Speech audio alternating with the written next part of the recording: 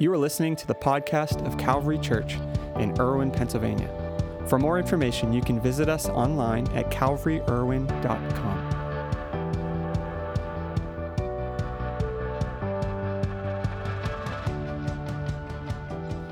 Well, good morning, everyone, once again. And if I haven't had a chance to meet you, my name is Nick. I'm the lead pastor here. And today we're kicking off this new series called Adulting. I'm really excited about this. One quick side note, if I seem a little tired, this weekend I was at our Royal Ranger boys camp out. So if you have boys, man, it was a blast. My son really enjoyed it, got to run around, go fishing, and camp out. But that's why the boys will be coming back later, probably here by the time church gets out. But it was an incredible weekend, about 30 kids and boys and their dads, and it was an amazing weekend with that. And today, as we're kicking off this brand new series called Adulting, I thought it'd be fun to share some of my favorite adulting memes that I've come across. So I don't know if any of you like memes. If you don't, suffer through it, because here we go. Here is a good one. I've hit the age where I understand why people are so happy to win an appliance. You guys there? I am totally there. Get a good dishwasher. Goes a long way. Or, hello, I'd like to cancel my trial run of adulthood, please. Maybe you've been there this week. Next one, I'm still waiting for the day my parents will say, it's all fake, we're millionaires, this is just to teach you how to be humble. Wouldn't that be wonderful? They just call you up and say, you can quit your job now, we're millionaires. All right. Remember playing Mario Kart and thinking you were in first place until you realized you were looking at the wrong screen and you were actually crashing into the walls. That's adulthood. Isn't that the truth? That is so true. I don't play video games real well. We had a video game thing with some of our staff, and we were playing Mario Kart, and that was me. I'm like, man, I am killing this. This is awesome. And someone wins. I was like, I thought I won. They're like, no, you were in like that square. You haven't even finished. You're barely past the starting line. Anyway, adulthood is like looking both ways before you cross the street and then getting hit by an airplane. How true, how true. Too much adulting in one day. You feel that way sometimes? And of course, this is one of the best. My expectation of me trying my best. I mean, you can't leave out the Pat bus, right? We were joking we're going to have a Sinkhole Sunday and invite the Pat bus driver here to interview them about their heroic moments on the bus. Anyway, I'm just joking about that. Now, the idea of this series, real quick, is regardless of your age, adulting can be really difficult. It doesn't matter the season of life you're in. It's because responsibility is difficult, and we all handle that differently. And in the end, our ability to take on responsibility is directly connected to our ability to grow into the man or woman of God that we believe God created you to be. And you might label that process as maturing.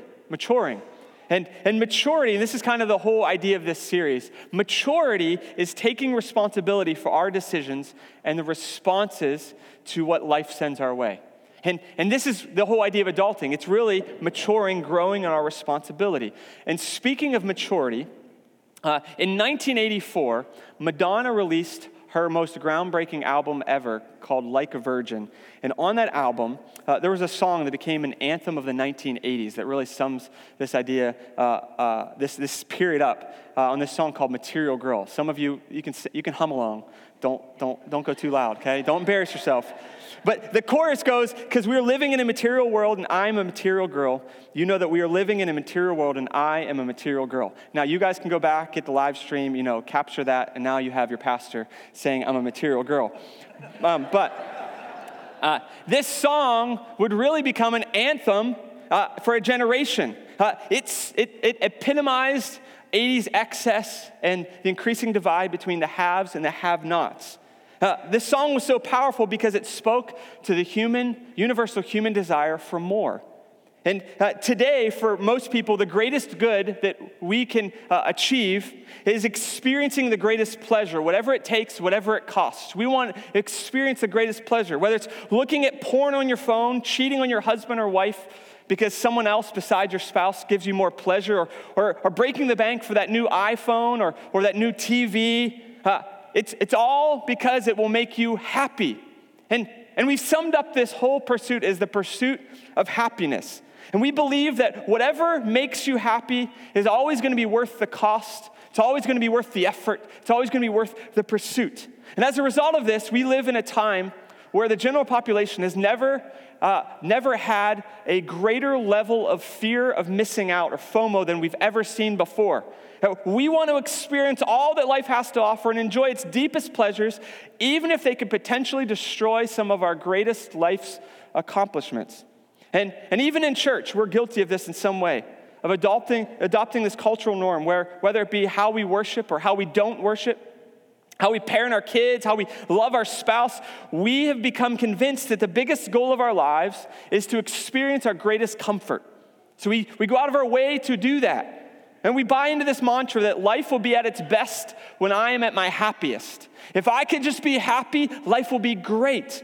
And in doing this, we begin to pursue something that we will never fully possess on our own: ultimate pleasure. We try it. We strive for it. You see, there's no amount of money, time, or opportunities that will fulfill the insatiable human desire for more. More stuff, more money, more happiness, more pleasure. It's a bottomless pit that will only leave you wanting more. In fact, one of the wealthiest men in all of human history, a guy by the name of Solomon, he was the king of Israel around 1010 BC. He achieved everything that we would say should make you happy in his life.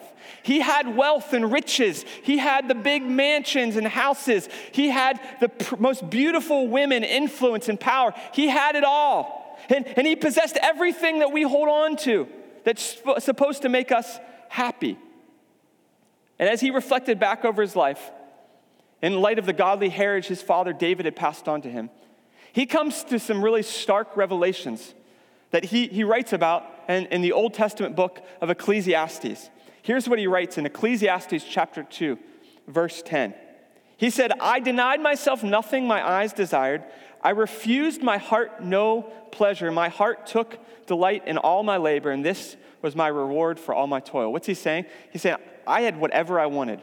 If I desired it, if I longed for it, if I thought it would bring me pleasure, I had it. I denied myself nothing. I had it all.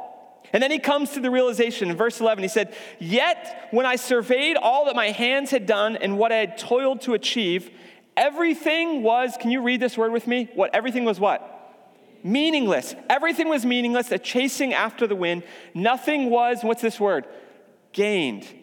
Nothing was gained under the sun. Can you imagine being Solomon in this moment? You've spent a good portion of your life to achieve status, to achieve pleasure and happiness. And as you reflect back over the progress you thought you were making, you're left saying nothing was gained. He was arguably one of the wealthiest men in human history. He was world-renowned in his day. He did some remarkable things, had incredible wisdom. He had it all. You name it, he had it. And yet he looks back over his life and all that he had achieved, all that he had gathered and accumulated, and he says nothing was gained. How helpless is that?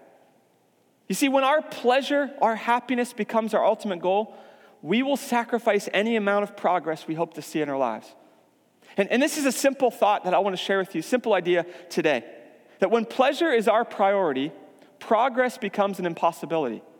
When our top priority is pleasure, we're not going to see progress in our life because we will constantly shortchange progress for the sake of pleasure.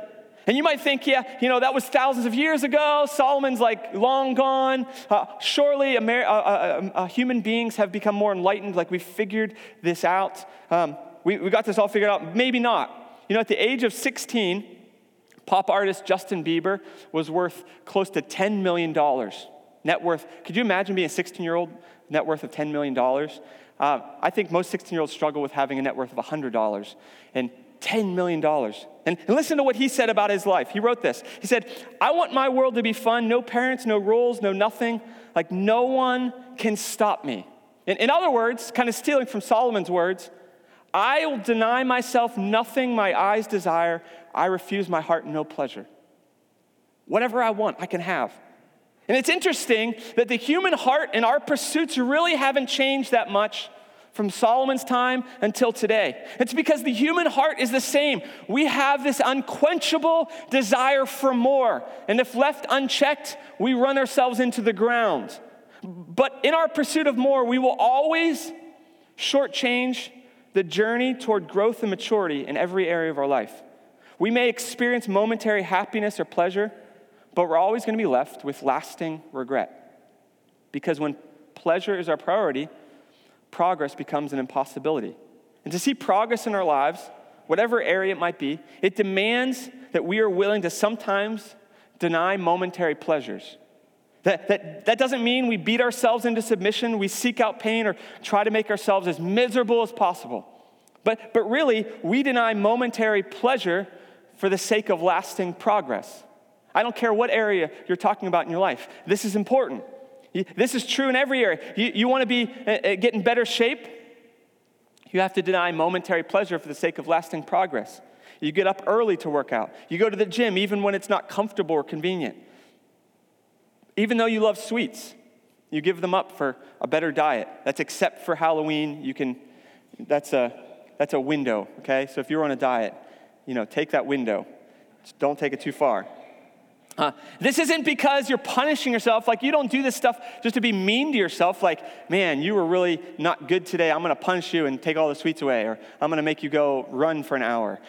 This isn't to punish yourself. It's because you deny some momentary pleasure for the sake of lasting progress in your life.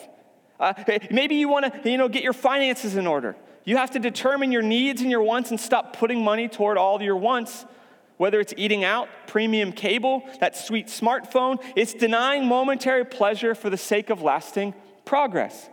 Or maybe you want to be the best employee at your workplace. You have to deny momentary pleasure for the sake of lasting progress.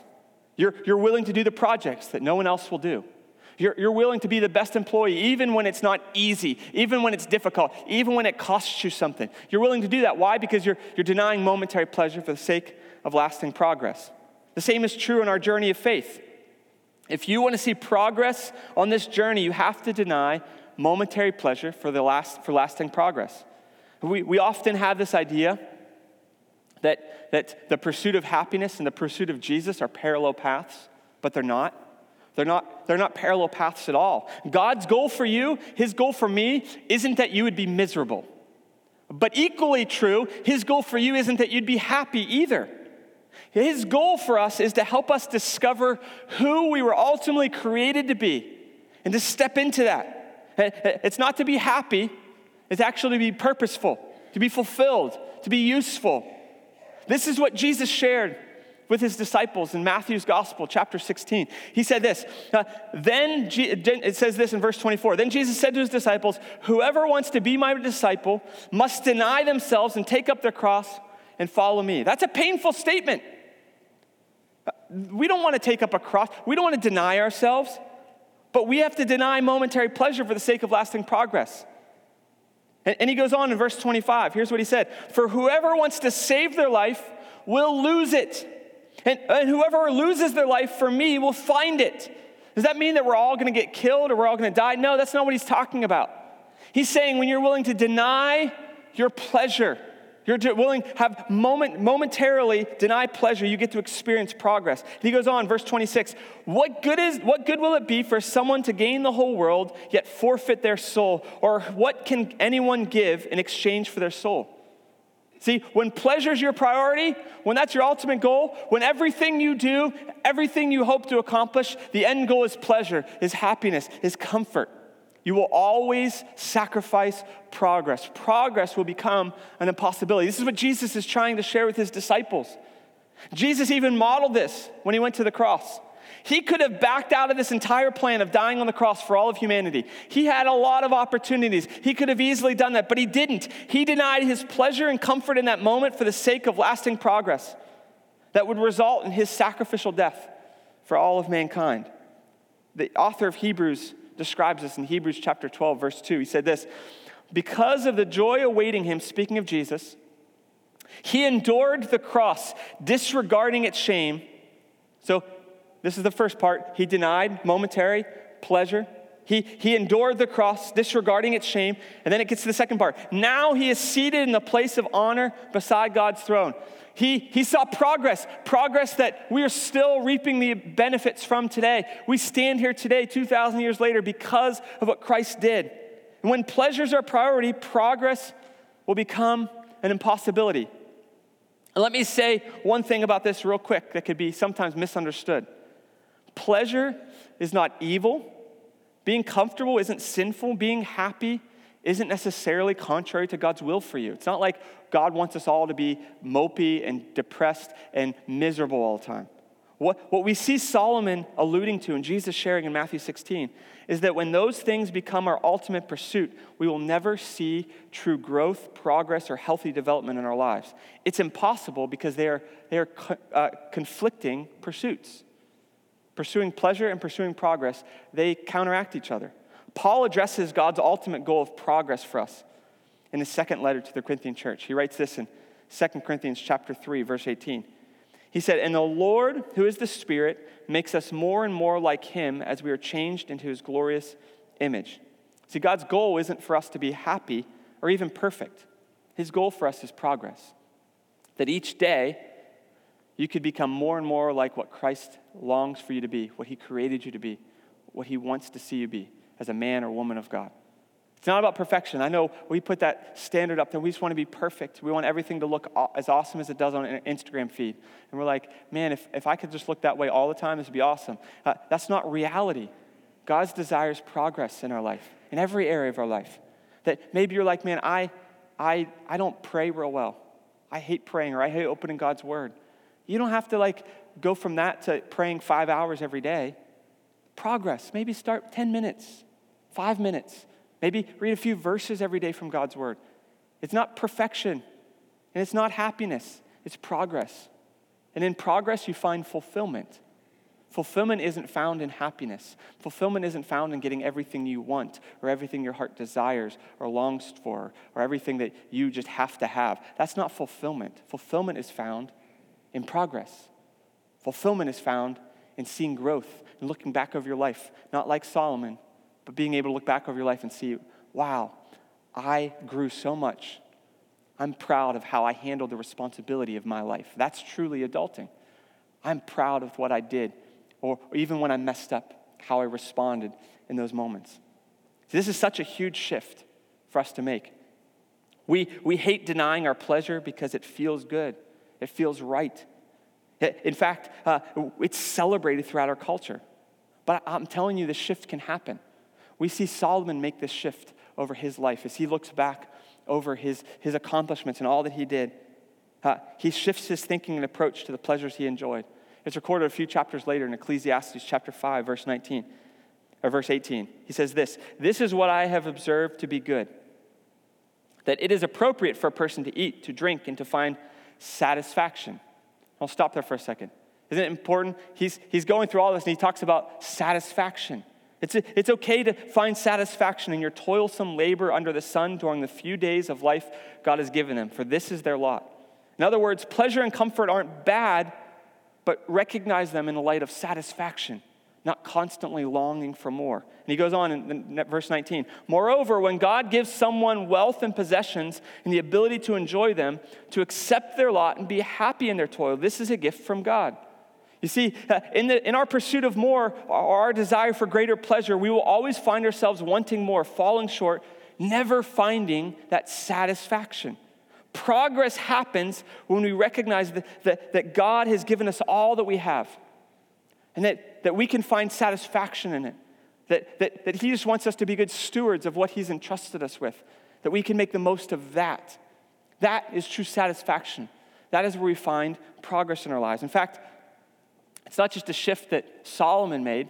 We even see more recently Justin Bieber making that shift, where he's now worth over $245 million. $10 million is a lot. $245 million, you could buy like 100 houses with that. That's incredible.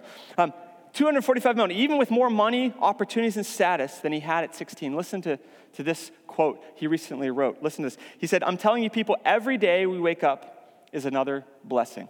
See that shift in mindset.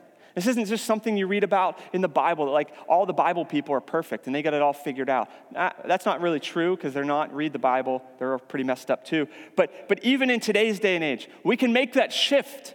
It doesn't have to be about I have to experience more. I have to find my greatest comfort. Life is about the blessings you already have, not the ones you're obsessed with pursuing. I don't know about you, but I want to reach the end of my life, and I don't want to come to the conclusion Solomon did. I don't one day to be laying there on my deathbed, looking back and saying, I regret everything I invested my life into. It was empty. It was hollow. It was a bottomless pit. It was unfulfilled. All I wanted was to experience greater pleasure, and I saw zero progress in my life. I want to be able to look back and to see the difference that I made because I was willing to deny momentary pleasure for the sake of progress. Because I knew that lasting progress was far more important. If you have kids, I'm telling you, this is one of the greatest lessons that we have to learn. Momentary pleasure, deny that for the sake of lasting progress. In your workplace, in any area of your life, especially in your journey of faith, it's not about being comfortable and having everything come to you easy. I want to make sure that at the end of my life, I can look back and say my life was full. My life was fulfilled. That I find satisfaction in what I've done. As the saying goes, you can't have your cake and eat it too. In our pursuit of pleasure, what we end up doing is we make pleasure our master. You might think, I make nothing my master. No, you make pleasure your master. Pleasure begins to dictate what we can and cannot do. Our lives become determined totally based on what's convenient and comfortable for us. If it's not convenient, if it's not comfortable, I don't want any part of it. But we never get to experience the fruit of what's inconvenient, what's uncomfortable. If we constantly dictate our lives based on what's easy, what's pleasurable, what's comfortable, we will never experience what's on the other side of the uncomfortable, of the inconvenient. Read the story of Jesus in the Gospels. Jesus healed the blind, the sick, the lame, those diagnosed with things like leprosy. He did all of those things in very inconvenient moments where his schedule, his plan was interrupted, and it was inconvenient for him. We so often want the results of the inconvenient and uncomfortable without the cost. But as Jesus said, we have to count the cost and be willing to pay that cost. You want to see yourself become a better leader in your workplace, in your home, in your community? Put the time in. Start reading. Start working at it. You want to see yourself become a better Bible reader or a better parent, or whatever you want to put in that blank. You have to be willing to deny momentary pleasure for the sake of lasting progress. You will never see progress when pleasure is your priority. As the worship team comes today, can you imagine if some of the early church leaders had responded this way, and I just want things to be easy or pleasurable? Paul would never have planted the churches that he planted because it was too difficult. Peter would have never endured persecution because it was painful. The church most certainly would not have survived the first generation, let alone the last 2,000 years. We would not be standing here today if they had not denied their pleasure for the sake of progress. They established the church literally with their blood, sweat, and tears. Sacrifice is so important. And I hope today you can hear my heart in this. It's not to squash happiness or to say that followers of Jesus should be miserable people, angry people, discouraged people, or any of that, but rather that true growth and progress on our journey of faith and for our life in general will never happen if we allow pleasure to be our ultimate pursuit. If we buy in to the lie that I will be happiest when I find the most pleasure, that life will be at its best when I am the happiest. If we buy into that lie, we will never see progress in our life. You might have momentary pleasure, but you will never see progress. And as we close today, I want to ask you a couple quick questions. I think it's important for us to reflect back on our own lives. The first question is this: where is pleasure getting in the way of progress in my life? Where do you find pleasure getting in the way of progress in your life? Have your finances become a victim of your spending habits? Has your health become a casualty of your biggest food cravings? Has freedom in any area of your life been impossible because you've been trapped in a prison of pleasure? Or has your journey of faith stalled out because the only time you spend with Jesus is when it's easiest or when it's convenient for you? Where is pleasure getting in the way of progress in your life? That's the first question I want you to ask.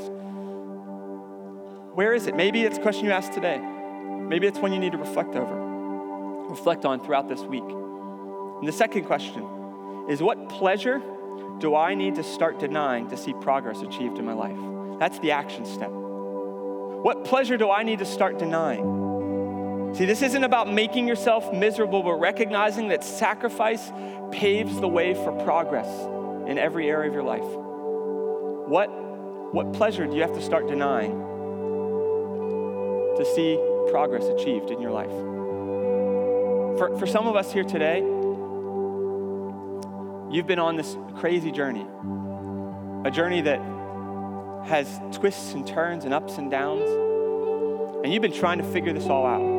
You don't know what you're going to do. You're confused maybe life is uncertain, and you've been trying to make it on your own. And this adulting thing is really hard because responsibility is so very hard. And there are times that you don't know if you can be responsible for some of the outcomes. You can be responsible for some of the things in your life, things that maybe you did to yourself or that others have done to you, and you're trying to take responsibility, but you don't know if you can. You don't know if you have the ability to. And I want you to know today that there was someone that took responsibility for your life long before you were ever born.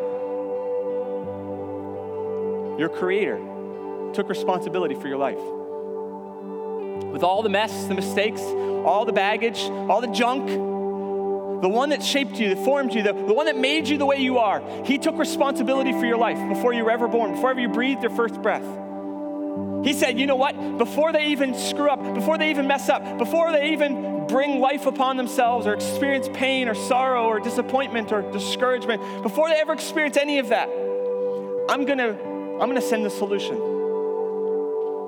Jesus came to this earth not to start a religion, not so that we have something to do on Sundays or at Christmas or at Easter. Jesus came to this earth to take responsibility for your life, for your outcomes that you don't have the power to take responsibility for yourself. We find ourselves so often chasing the shadow of our past. We can't outrun it. We try to outrun it. We try so hard, but we can't. And it keeps following us. And 2,000 years ago, Jesus died upon the cross, not so that we can hang it in a church, not so that we can wear it around our neck. He died upon a cross to remove that shadow. That you don't have to be defined any longer by your past, by your mistakes, that you can carry a new identity. The Bible says that you can be a new creation in Christ Jesus. That identity shifts. And it's no longer about what I can get for myself. It's no longer about how do I outrun my past. It now becomes about, God, how can I ultimately accomplish your purpose for my life? Life becomes fulfilled, purposeful. You see progress because you're denying momentary pleasure.